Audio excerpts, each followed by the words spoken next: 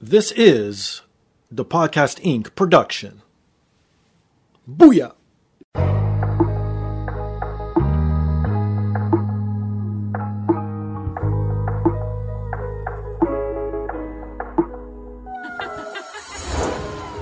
And now, this is the moment podcasting fans listening around the world have been waiting for.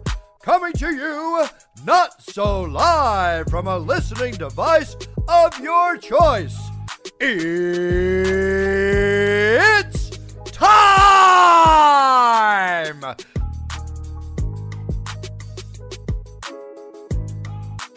Podcasting out of this corner, a mixed martial talker, holding no professional record. He stands at 6 feet 1 1/2 inches tall, weighing in at whatever he feels like. Hailing out of Toronto, Ontario, Canada, presenting the sometimes angry, always funny, self-proclaimed podcasting champion of the world, Steve Fingerstyles.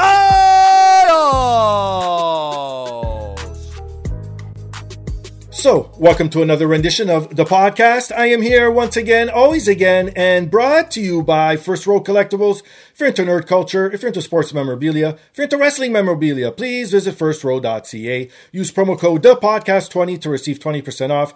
They got a ton of stuff from all the major sporting leagues, even pro wrestling, old comic books, new comic books, signed stuff. Best thing is they ship worldwide. Even better, they update daily. So please visit them at firstrow.ca. If you're into video games and books, please visit bossfightbooks.com for great books on classic video games. You'll find titles like Parappa the Rapper, Minesweeper, Final Fantasy VI, and so many others. Everything you see on their website's available in paperback and ebook format. So please check them out at bossfightbooks.com. And if you want to support me directly, you can visit my merchandise store at tpublic.com or scroll down on today's device you're listening to on. It's better right there in the description. Click on the link. Takes you right to the merchandise store. I got everything from hoodies to travel mugs, phone cases, anything you need or want, it is there. But the most important thing, the freest thing, the best thing to do to support the show is rate, subscribe, review on all major platforms, most specifically Apple Podcasts, Stitcher, TuneIn, SoundCloud, Spotify, and iHeartRadio. So this week's guest is the senior gaming editor at Ars Technica and the author of the Boss Fight book's upcoming release, Minesweeper, Kyle Orland. Hey, thanks for having me. Thank you for being here today, my friend. How are you this fine afternoon? I'm doing okay. The sun is shining where you're at? Yeah, the weather's pretty nice, and, getting back into the swing of things here, another work week, and happy to be here talking about Minesweeper. Yes, for sure. And before we get into that, so people know who you are, like I mentioned it off the bat, you are also a senior gaming editor. So how did you get into the video game world? Has this always been a passion, or did this fall on you late? What's your origin story, so to speak?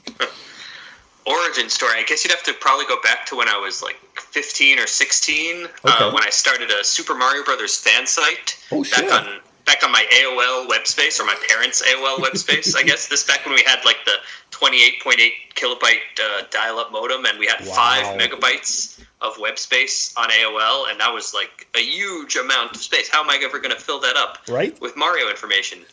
And, it was like pre-Wikipedia, I was just putting all these sorts of lists and, other obsessive stuff on there. Okay. And people, started emailing me, like, for Mario information. They didn't know I was just some kid with a bunch of Nintendo Powers in his closet. They thought I was, like, a Mario expert or something. Okay. And I guess I got hooked on that feeling because I kept going. In college, I started freelancing for places for free. Eventually, I got a gig at Joystick, if you remember that site. I do. Old Weblogs Inc. blog, which I was at for a couple years. Oh, wow. I bounced around to Gamma Sutra, which is now GameDeveloper.com. Okay. I had an MSNBC thing. I had an NPR podcast back before podcasts were anything. Just when they were starting, I feel like we were kind of ahead of the game on that. Didn't last very long. And then Ars Technica, the former gaming editor Ben Kuchera, ended up leaving for the Penny Arcade Report, another failed website, and he recommended me for his position, and I guess the editors liked me, and I guess they still like me because 11 years later they're still letting me do it. That's crazy. Which is, it's like 5 lifetimes in this business, but I was just going to say, and that's fantastic, and kudos to you, my friend. Now, thank you. Has there ever been a time where you thought you were going on your way out? Not to say you are, obviously, but like on their end, as ours, like you'd be like, oh, that's it. This is the time. I've been here too long. It's time to shuffle. I feel like that's coming any day now. But the good thing about Ars Technica is a lot of other sites, like during the boom times, they'll really bloat up and hire, get 3 times their size, and then there's a bunch of layoffs that come. Ars Technica, we're slow to hire, but we're also slow to lay people off too. Okay. If they like what you're writing, they'll let you do it without a lot of interference, and they keep things very stable. It's a private company, so it doesn't have to chase stockholders. Sure. And we have a union there now. Oh, wow. Thanks. So we've got a pretty good contract that we're negotiating again. I really can't complain. If I can do it 11 more years, I'll be the luckiest person in the whole business, probably. That's fantastic. Now, you mentioned a lot of websites already failed and gone to pasture, as they say, but there's still a ton of competition out there when it comes to video game news and reviews on the internet, right? So what makes Ars Technica different and stand out and a must-visit compared to all the other sites? I'd say we really are tailored for our heavily techie audience. We'll cover things like, emulation or retro games or, PC games from a perspective of people who really want to get deep into the tech. We don't, get too into the weeds. We don't use jargon too much, or try not to, but we want it to be understandable to everyone, but we also don't want to shy away from, getting into the technical details. And I feel like our audience really likes that. We're one of those rare websites that people actually still type into the address bar. You remember arstechnica.com instead of just finding Twitter links or Facebook links. Hopefully that can last. And, our audience is really our best feature. The comments section, I actually like to read, believe it or not, which I can't say about any other site on the internet. Really, I love our readers.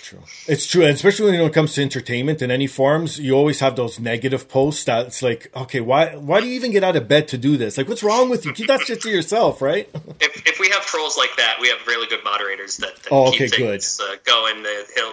He'll smack them down and keep the conversation on the right track. So, okay, I got to know, before we get into the book, is Minesweeper your favorite game of all time? Is this why you wrote this book? I wouldn't say that.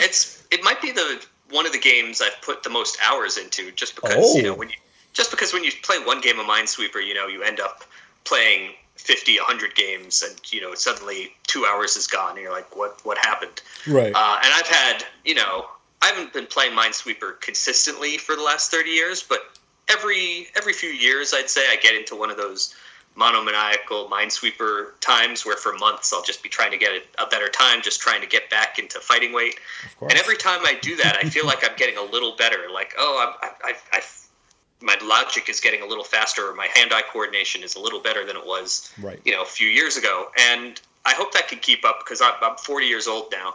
And I feel like I'm getting maybe to that hump where any game with hand-eye coordination is going to start getting harder. It's tough, my friend. I'm telling you. Now that I'm in my mid-40s, I've noticed a decline. Like, or maybe it's my own fault, because as soon as I hit my mid-30s, I started playing everything on easy because the time factor. So I wanted to fly through everything to see the story. You know what I mean? So maybe it's that too, but oh no, man. It's like, even when it comes to like any type of first-person shooter now, good luck with that. I can't aim. I'll be like the guy in the corner shooting the wall. Like, nah, that's not for me anymore. Right. I'm hoping it can keep me sharp, like, the daily Sudoku or the daily crossword. Yeah, that's true. It's like a good 5-minute brain break. Whatever age you are, I'd say. So, what is your favorite game genre then to play on your free time? I think I'd go back to Mario. Back when I started that Mario fan sites, because I love everything Mario. Probably Mario Odyssey is the top. Really? That might just be recency bias, but I feel like it's just so imaginative, and there's just so much stuff to do, and it's really fast-paced. Mario 64 holds a special place in my heart just because it introduced me to 3D games. even though it's a little more dated now. And of the 2D ones, I'd say Mario World. If I can give you a 3-part answer in just one series. No, those are great picks because I loved Odyssey, but to me it felt like a Mario game, but it didn't because Galaxy was different, but it still felt like a Mario game, right? And I could compare Galaxy to Odyssey because it's sort of in that vein because it's the open 3D, right? So I would prefer Odyssey on that bit. But Mario 64, the problem with me was I never played it when it came out. And the first time I played it was when I think the All-Star Edition came out on the Switch last year. Yeah. I'm sorry. I almost threw that up. Like, I never felt so angry and like a 2-year-old when I played Mario 64 for the first time. It's not the best conversion on the Switch, especially the camera controls don't feel as good. If you use a regular N64 controller, I feel like it's a little better. Oh, okay. Because then you have the buttons instead of the right stick. That's kind of you expect to be moving more accurately, I guess. But yeah, and a lot of that is probably nostalgia because that was it really introduced me to 3D platforming games. There was probably 2 months where that was like the only game I played, just figuring out how 3D worlds work. And I know. And the last 25 years has been just seeing what people can do with that. So your first experience is always going to be a special place. For me, at least. For you, I guess it'd be some other game. Well, yeah, I don't remember what game it was that I made that 3D. No, it was Resident Evil. That's what it was. When I played Resident Evil for the first time on PlayStation 1 was right after, because I had a Super Nintendo and then I did the jump to PS1. So I was like, oh my God. And then that's it. It was game over. And same thing. Resident Evil 1 part 2 is probably my favorite of all of them. But part 1 holds a special part in my heart because it was the first one like I played. But again, you go back, those controls, the camera angles, everything is just so horrible. I'm so glad they made the remakes and the reboots. The remake. So I think that's how you do it for a video game. Bring back those old games that had clunky controls and clunky cameras and reform it in today's eyes. And I think you always have a masterpiece because then you get the nostalgia factor and you get the new people playing it.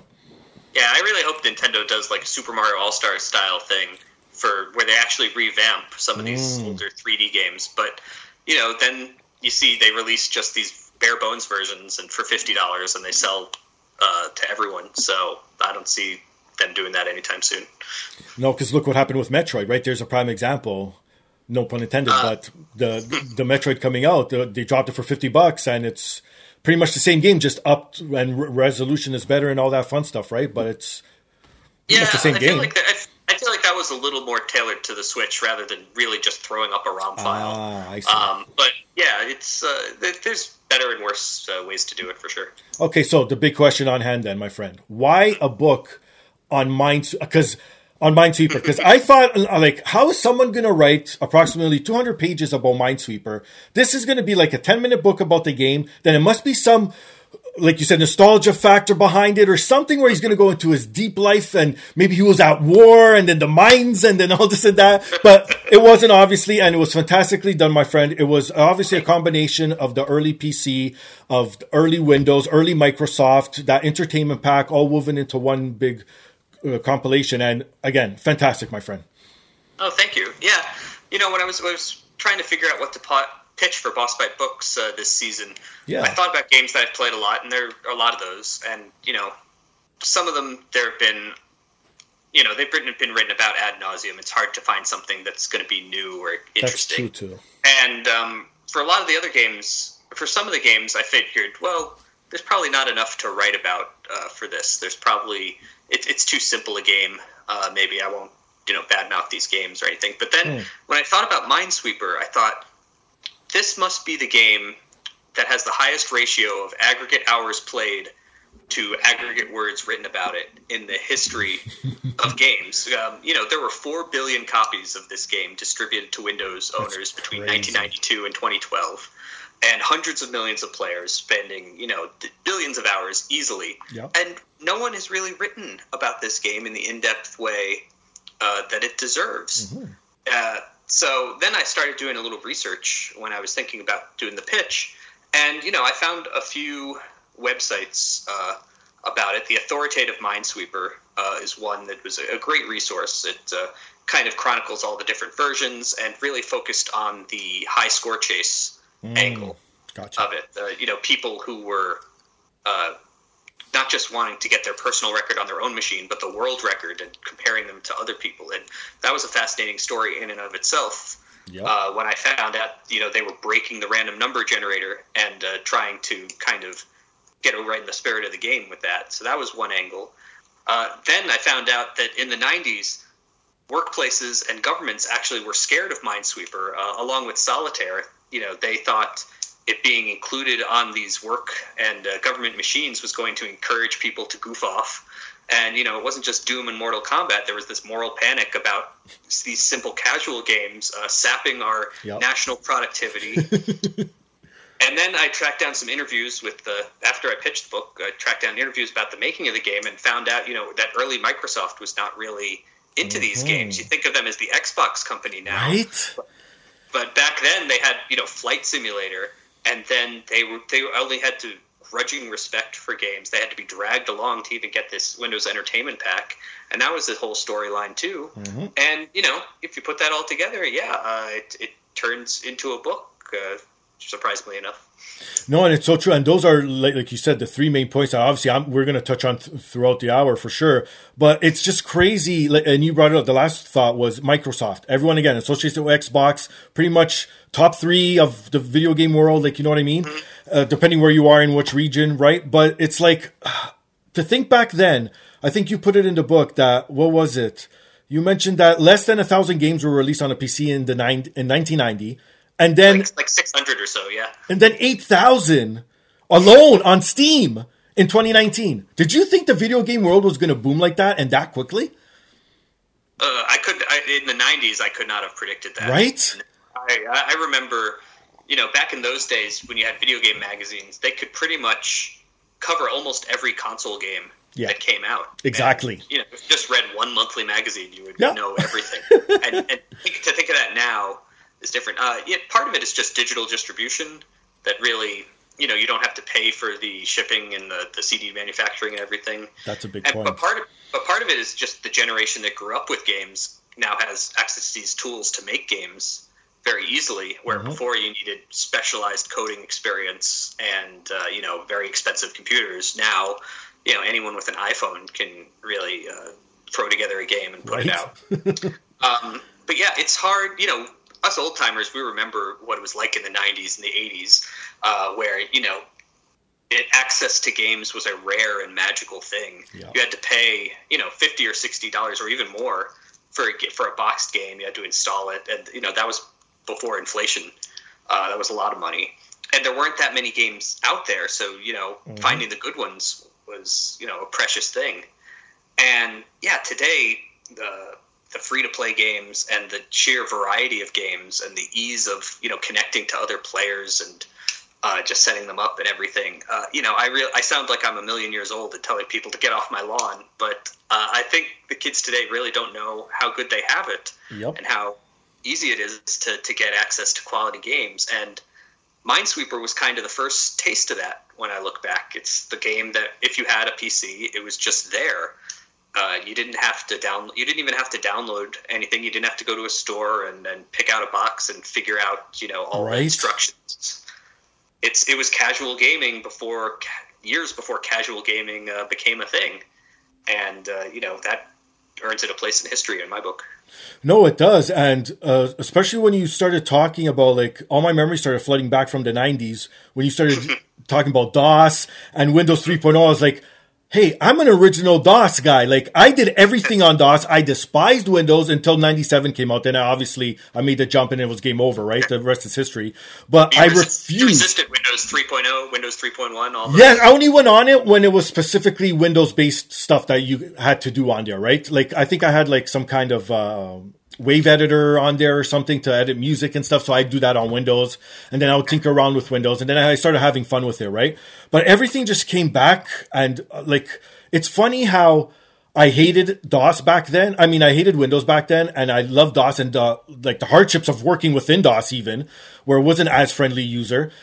Versus now, I can't look back thinking I would never, ever try to learn DOS again. You know what I mean? Windows is so much easier. The clicking, people don't even realize Minesweeper, Solitaire, all that was to learn how to use a friggin' mouse. You know what I mean? How crazy is that? Yeah, it definitely helped people learn a mouse. There's one story in the book where one of the people at the Microsoft team was doing trainings, and people would pick up the mouse and they would like talk into it, or they would put it on the wall, or they would put it on the wall, or they would use it like a laser pointer. That's and hilarious. And you didn't know, you put it down on the mouse pad and you move it around. That is fun. When you look into it, it's not precisely why these games were created, but it became a kind of a justification for, if someone asks, why are these games on the system? You're like, you can teach people how to use the mouse, and then people grumble like, okay, I guess it's fine for that. And yeah, the interesting thing about Minesweeper is one of the rare games that use the right mouse button too. Right. Because if you were used to a Mac, the one button click, there were some things you could do with that. Something to show off that the power of two mouse buttons. It seems silly today when every PC gamer is born with a keyboard and mouse in their hands, and it's very natural. But back then, you really had to show people why you would need this pointing device and what you could do with it, and this simple game was a real good example. And it's true, like even the factor, like you said, playing games back then, you need to install them, you need to do this. Majority of people's computers wouldn't work. No one would be up to date like how it is today. You couldn't go out and buy a new chip to upgrade it right away. Like, you know what I mean? So if you didn't buy that game when you bought your PC, I guess, because back then there was a lot of clones too. So it wasn't just like IBM type stuff, right? So it was like, if it wasn't day one out of the box and day one game, it's not going to work. And plus, we really didn't have compatible controllers yet. We couldn't use mice, like the mouse, nothing. So it was all keyboard, arrows, and then you have to figure out how to play if it didn't come with oh man, again, like how you said, these guys are spoiled. Before DirectX in Windows 95, there it is. Everything, yes. You couldn't be sure that it was going to work on your system unless you really squinted at the tiny print on your box. And plus, in those days, you really couldn't do. Like if you wanted to put like a Super Mario Brothers game on your PC, they weren't really built for that. It didn't have the APIs. It didn't, true. Especially on Windows, you couldn't do it. So and even the sound, right? Yeah, there wasn't. You didn't know what sound hardware people had for quite a while. So that kind of led to these simple games like Solitaire and Minesweeper, all the Windows Entertainment Pack games. They were simple by necessity because there was only so much you could do on Windows in those early days, and I feel like that constraint kind of made those games better. You can't just make the wildest simulation of your dreams. You need to make something that people are going to be able to get into in 5 seconds, and if they click around, they can figure out what's going on. Yeah, and I think that but again, it was in its infancy, obviously at the time, looking back, hindsight, right? But if PCs or even any type of personal computers were easily accessible and able to play anything across the board, I don't think we'd be in a console war. Everything would be PC. Yeah, I think the consoles definitely benefited from being the easy plug-and-play option, whereas, I was really against PC gaming as a kid because it seemed so cumbersome to just get started and to know what was out there. And it's so expensive, too, to get into a PC. It was like, thousands of dollars in 90s money. I know. And that was part of the problem for Microsoft at the time. People saw these PCs as business computers or things for a science lab or education, right. And it was just starting to get affordable enough that some upper middle class people could get them in their homes and be like, it'll help with junior's homework, or I'll be able to do my spreadsheets on it. And as I detail in the book, there was one small team at Microsoft that saw the success of Solitaire on Windows 3.0, and they're like, wow, games might be the wedge we need to get kids to not just, use computers for homework, but actually beg their parents, I saw this cool game on Windows. We need a Windows PC because I want to play Minesweeper, because I want to play Jazzball or Ski Free, right. or Tetris. The Windows version of Tetris was in that first entertainment pack. Yep. That's crazy. These were not the highest end games. These were not the kind of games that kids are going to be demanding next to Doom under the Christmas tree. But it's something for kids to get excited about a PC. It gets them in the door. It gets them using a mouse, and it really worked. The entertainment pack became a huge hit. And of course it did. And like you said, everything on there was pretty much like puzzle-based sort of games, and the godfathers of puzzles on the PC, because now like the Candy Crushes of the world have to bow down to these type of games, right? But it's like, it's funny how Minesweeper's like one of the original, but then you brought up a hide and seek game, and I never thought of that, of it being a hide. I just considered the pure puzzle, but it's a hide and seek type of game. So if it's not the original puzzle, is there an original puzzle? And then through your research, did you find anything of what the original first puzzle game ever on either a PC or a console is? It depends on what you define as a puzzle game. There were a few I found from like the 70s creative computing magazines. Oh shit! That they were like hidden object games, I guess. They were text based. You drop a depth charge and it says how close you are to the submarine or something. Right. So that basic thing, and Hunt the Wumpus, which is a kind of prototypical example. That one, you're going through caves and you can smell the Wumpus nearby. So that's the idea of adjacent danger is kind of there. But really, you have to go to the ZX Spectrum. There's a game called Mind Out that this British programmer made. And, he was writing in BASIC, and so he made a game on a grid because that's what BASIC could handle. And, he had the idea of walking through a minefield, and every space, it tells you how many mines are next to you. That game didn't have the diagonal mines, which was a big, difference. But the basics of just carefully stepping through and figuring out using logic what's nearby, a lot of that was there in the early 80s.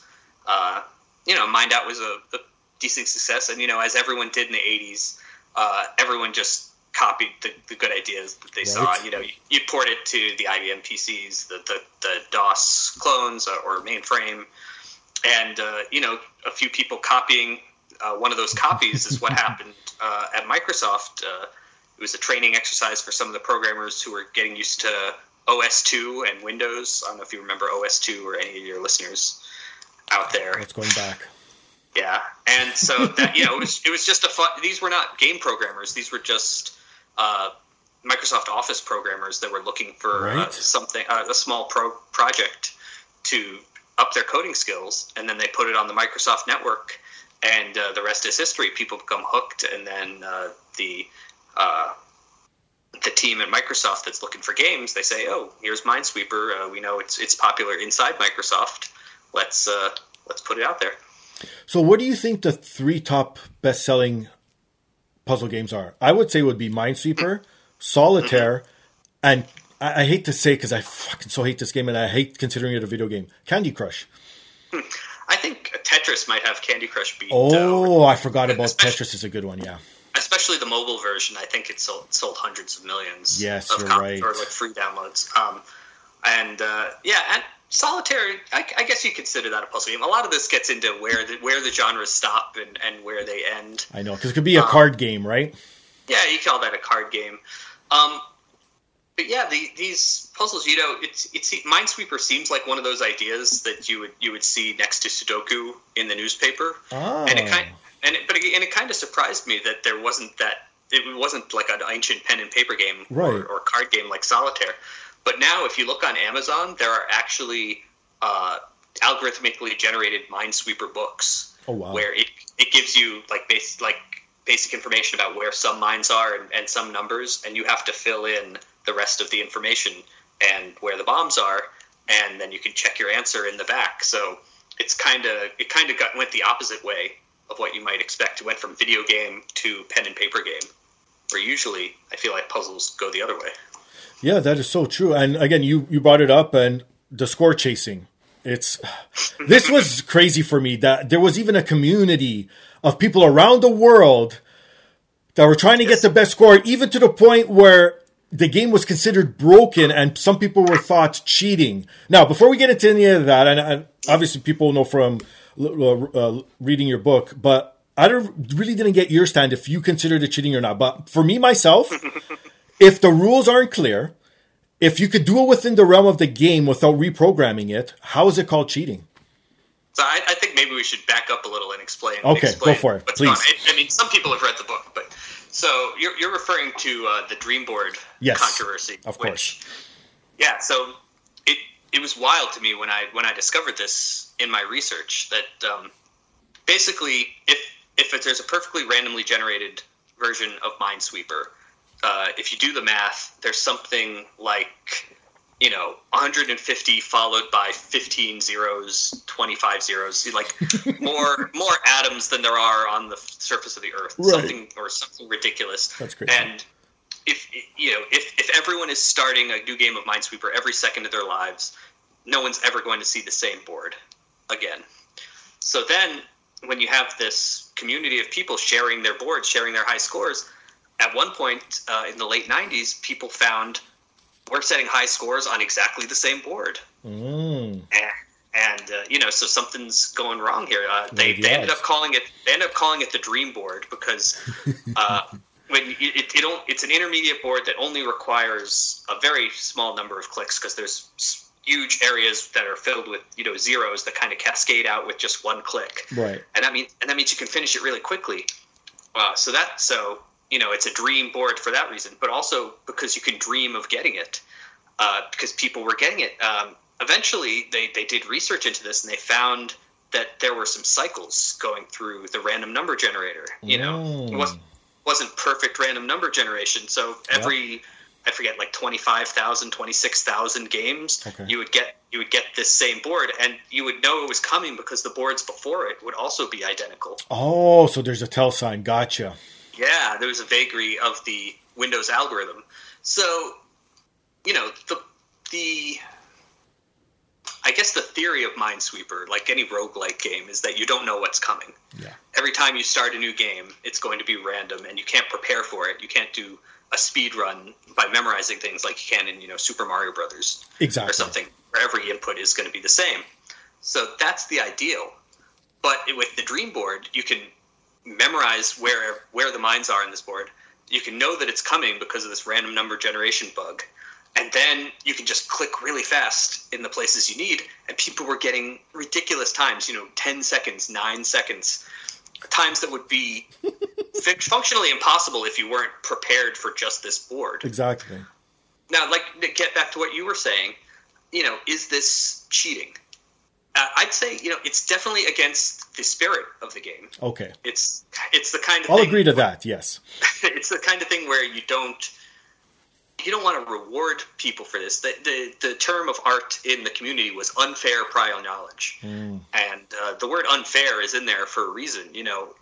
Knowing what's coming in Minesweeper is the fairness of the game is totally thrown out the window. But there were people on these early message boards and guest books arguing that, no, I'm not cheating here. This is how the game was made. I'm not, using any external tools. Exactly. I'm not using, some sort of hack. I'm not using some sort of modified mouse or something. This is the game. I think what really comes down to, though, is if this is not cheating, then the game is just awful. It's obviously not the way it was intended to be played, for one. And for another, if you're changing the game from, I'm using my logic and hand-eye coordination to go as fast as possible to, I've memorized one board and I'm going to wait until it comes up and then click really fast. I don't know what the analogy would be in sports, but it'd be like if someone made a bat that could, hit a home run every time, and it was technically a bat that didn't break any rules somehow. Yeah. And you're like, it's not against the rules to hit a home run every time, but you've ruined the game. Baseball is no longer interesting at all. So I think for the sake of the game, I'd have to call that cheating. Yeah, but then at the same time, that's why we have the rules that evolve, and even in regular sports, because people get faster, people get better, and like you said, find loopholes to get around certain stuff. Mm-hmm. So I liked the fact after that certain boards were banned from being able to put up the high score, because to me that's fantastic, because it's true. How do you decipher and figure out if someone is playing the sport for the first time versus if they were there clicking and waiting for it?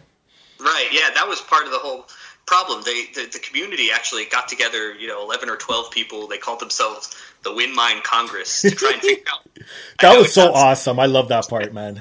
It's any subculture is going to have these people who take it upon themselves to. And it's funny. In my head, I was picturing them around because I'm a huge Simpsons fan. When Homer Simpson became part of what was that called? I can't that secret cult or whatever, and they were all the Stonecutters, and they're all sitting around the table. That's what I was picturing. Guys just sitting there, all perched up with their hats on, just with this. Like powdered wigs, like the Continental Congress back right? in 1776 or something. But no, these were just guys sending emails back and forth. That's hilarious. And they had these questions that you brought up. How do we fix this problem? We could ban the board, but then people are just going to find some other board that's really fast. That's true too. And also, that's unfair to people who just come across the board naturally. And how do you know if they had unfair prior knowledge or not? You can't, look into their minds, and they could just they could sandbag or they could pretend.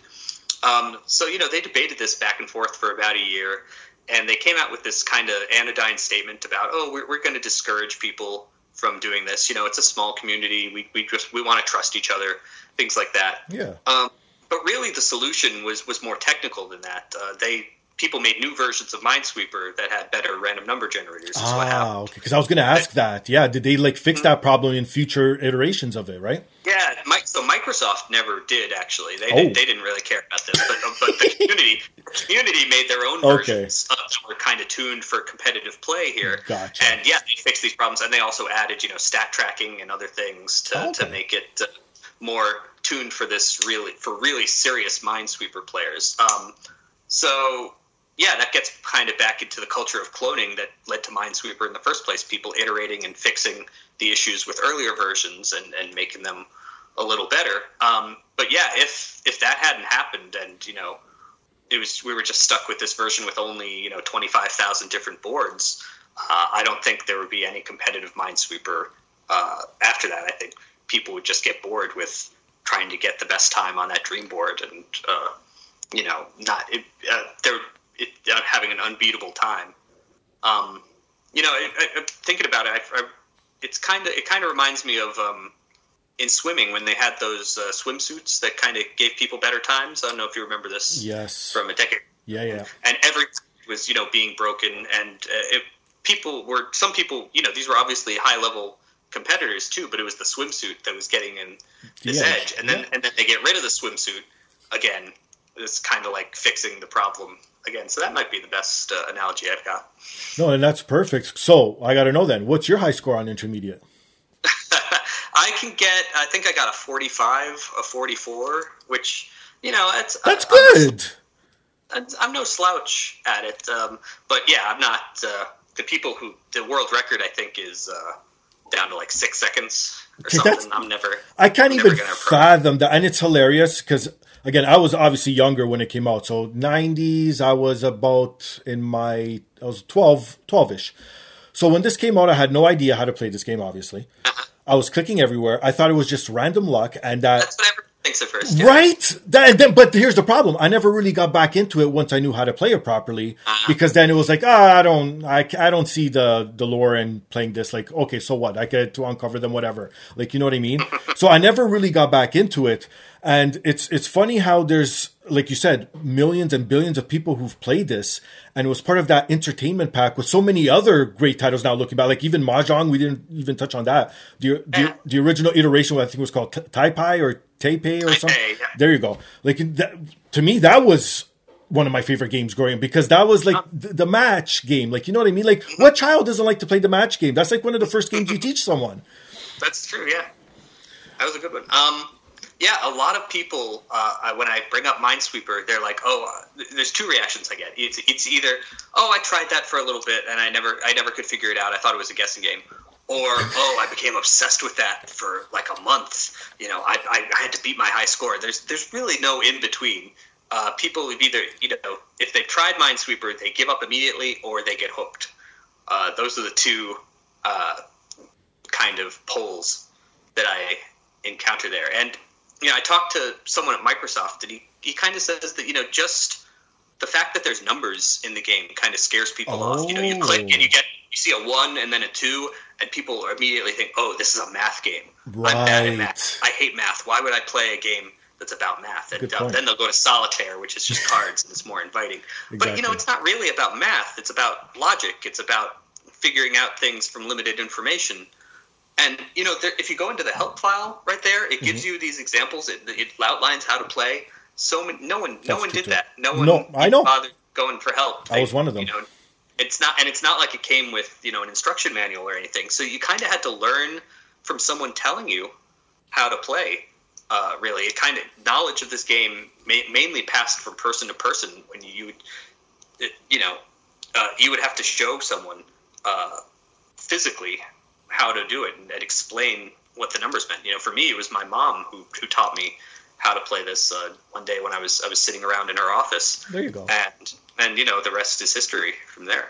Yeah, but one thing you did not bring up right now, you said logic, you said there's a lot of luck to this too, because sometimes you have to take that chance. And I've always hated any games that revolve around luck. Luck and like cheap deaths and stuff like that just force you to lose on purpose. I can't stand that, because now it's not entertainment anymore. Like, you know what I mean? You're getting me aggravated. So maybe that's another reason why I really didn't like Minesweeper, because of the luck factor. And then you pointed it out also, the roguelike factor too.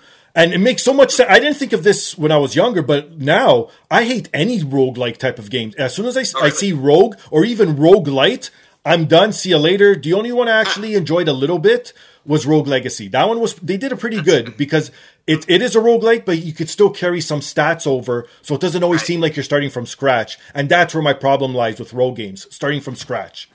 Yeah, at least with Minesweeper, I find that, when you die, you do have to start over, but you've only wasted like 45 seconds, 60 seconds, whatever. It's not like in some roguelike games where you spend an hour on a run and you've got a really good thing, and then you die at the final boss, and then you're all the way back at the beginning and you lost all your items, and you're like that. But, you get into a good point with Minesweeper too. So many games come down to that 50-50 at the end, where it's like it's either this one or that one.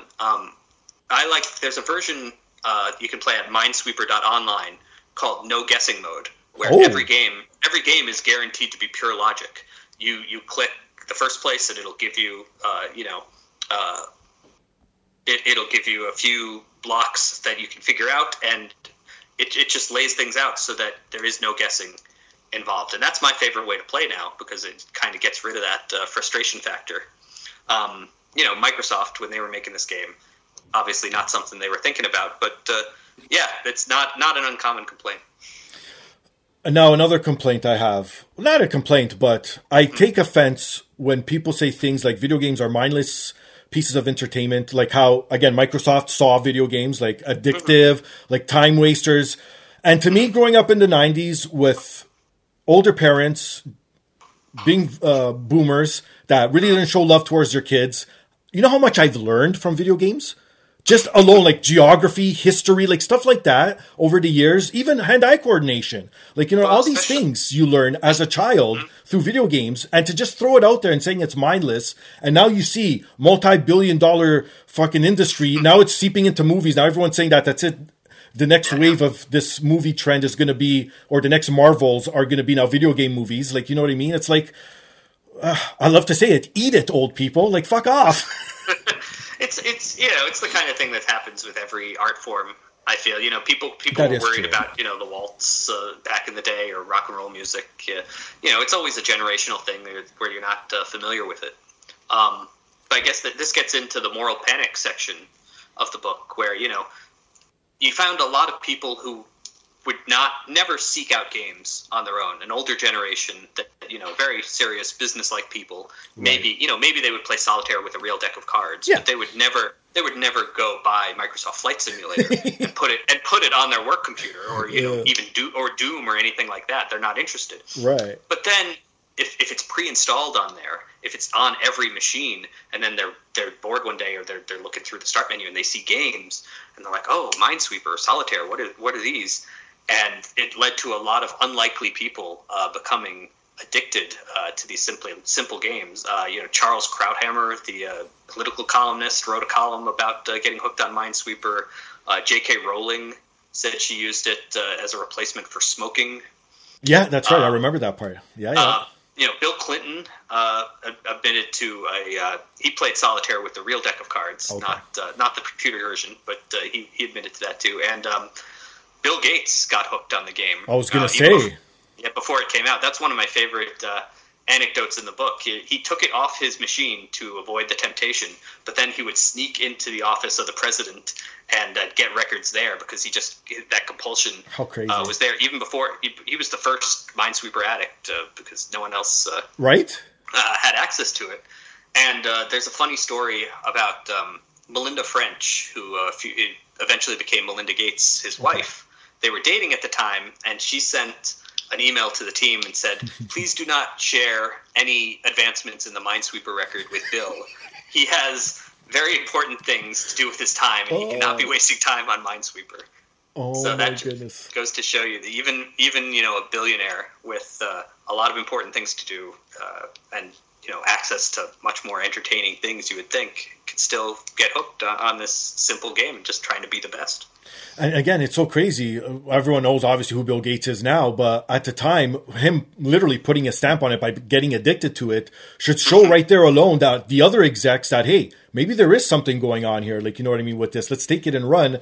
And who knows what could have been if they started earlier, like how you said, as soon as they started coming out with Windows, if they had these games already available, what the Xbox and the Microsoft name would be today, right? I think it would have surpassed everything by now.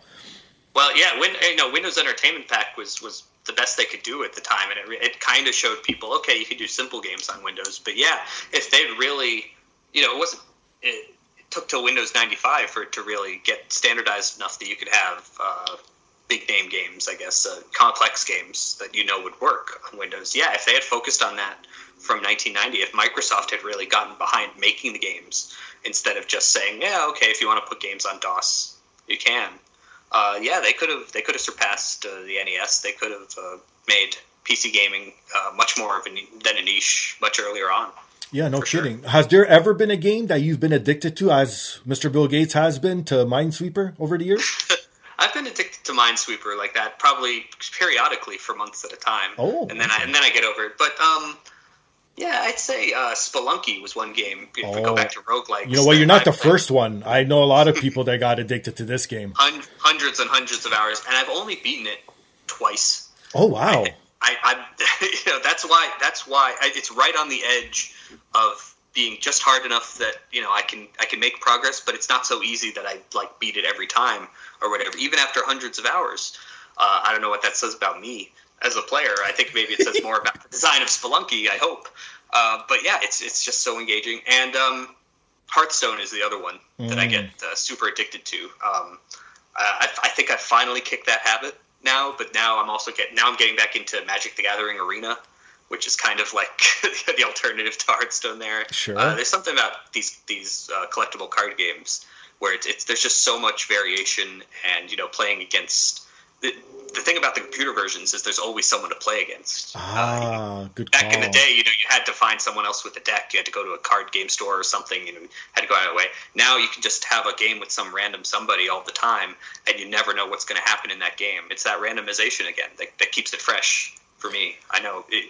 I guess that would be not that appealing to you because oddly enough, I love Magic the Gathering, but I like the physical form. Like, you know what I mean? Again, nostalgia. I grew up on Magic when it first started becoming available in the 90s. I had all the decks. I still have my decks still to this day from the 90s, which probably wouldn't hold up in today's world because so many new type of stuff. Yeah. Right, exactly. So, but it's like I tried getting into the digital version. There's just something about the physical, holding them, smelling them, seeing the person across, having your certain amount of beads and the way yours look versus against whoever, because everyone had their own beads. Like, it's not like what you see online. People would come out with these like little rubies, and these little people would use money sometimes, and then you just see the people's personalities. Like, you know what I mean? It's different in person. So I never really got into the digital part. The personalities really did come out in their decks. I had a group of friends that I played every lunch period in high school and after school every day. And, it hurts me now to look back because we didn't have sleeves on the cards or anything, so we were slapping down. Me too. Don't worry. I learned about sleeves after the fact. That's why the cards are worth so much now, because no one treated them nicely back as a kid back in the day. Because now if they're in good condition, that's who was keeping their cards in good condition back then? They were meant to be played with, and. So that I never had any of the Power 9 or anything really worth a lot of money, but I had a bunch of cards that I'm like, man, I ruined those cards. They can't be worth anything now. See, maybe they should do this, and correct me if I'm wrong if they don't have it, but sort of like a video where you see the people playing your deck, because you don't need to be in person, obviously, because you have your own deck. So it's not like you share. Instead of just seeing the deck and having an avatar, like having a full video of the table, of your table and your face, so you could see and talk to each other while you're playing the game. Like, I think if someone did something like that and have like tournaments, I think that would be a lot better than what we have digitally online now. Yeah, that might exist. I wouldn't know. You would need some sort of like overhead camera thing, like they do with pinball. Exactly. These days. I don't know. So I don't know. Would people really buy that setup just to play the digital game, the physical game, rather than just playing Magic the Gathering Arena or something? But I would definitely look at it. I would definitely try it. Right? Yeah, it's something new, of course. Okay, so you said you talked to a ton of people from Microsoft, from video game, from everything for this book, right? Mm-hmm. How many did you end up talking to, and was there anyone left out that you wish you got a hold of? I think it ended up being 8 or 9 in-depth interviews. Okay, that's not too bad. Still a lot. Yeah, and plus a lot of quoting from old articles from the 90s. Gotcha. Newspapers and magazines that covered Minesweeper, especially the moral panic over it that we talked about. I would have loved to have Bill or Melinda Gates talk about Minesweeper. They're a little busy these days with other things. I'm not sure they want to stop and talk about this little waste of time game that they played 30 years ago. Also, one of the things I regret is that one of the creators of Minesweeper, Kurt Johnson, died a few years before I started to research for the book. Oh, yes, you brought him up. And he only did like 1 or 2 interviews over the years. He was not. I don't know. For me, if I created something like Minesweeper, that's like a household name that's had billions of copies out there, it would be the first thing I'd bring up every time I meet someone new. Like, steer the conversation. Oh, Minesweeper, that game? Yeah, that was me. I did that. I made that game. They were not really proud of this game. It was just a side project that they worked on. They weren't game developers. Crazy. They kind of saw it as a time waster, that they were kind of ashamed almost of wasting so many people's times, and the work they did on Microsoft Word or Microsoft Office was more important to them. They thought it was more valuable. Mm-hmm. So that kind of struck me as interesting, because like I said, for me, it would be the highlight of my career to make something that was so beloved. But it's a double-edged sword, because, again, you brought it up, too, that it wasn't monetarily taken advantage of. Like, it didn't make that much money if you think about it by itself, right? I don't think anyone was really buying Windows because it came with a free copy of Minesweeper. They're like, oh, should I get a Windows machine or should I get a Mac? Oh, well, if I buy Windows, Minesweeper comes with it. That's not a thing that happened. So it was kind of just, a vestigial appendage on Windows for decades there. I think the people who made the Windows Entertainment Pack games got 10 shares of Microsoft stock. Okay. Which is not bad. Yeah. I think today that would be worth between $100,000 and $200,000 if after stock splits and inflation since the 90s. Assuming they kept it this whole time, if they kept it, yeah. And the funny thing is they also got a Turbo Express handheld, the NEC TurboGrafx 16. Really? Yeah. I don't know why that was, I guess that was the most coveted, expensive portable then. People really wanted to play Keith Courage on the toilet. I don't know. But, then, so that's, for some side project you did, that's not a bad payday. But then if you spread that out over, the 4 billion installations that Minesweeper got, it's like 5/10 thousandths of a penny per copy. So yeah, it's not, I don't know. I'm trying to imagine a world where Minesweeper came out and like they just sold it standalone for $2 rather than giving it away for free to every Windows owner. And in that situation, it's probably just another cult classic puzzle game that, people who bought it remember, rather than the kind of thing that is just a phenomenon that defines a generation of gamers.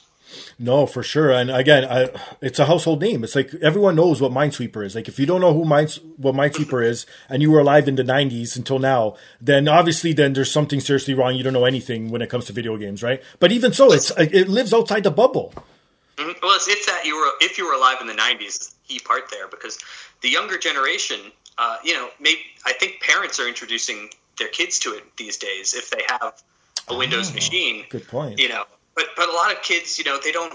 Maybe they have a gaming PC, but a lot of them are playing on iPhone or iPad, or they're playing on consoles, which are not really well suited to Minesweeper.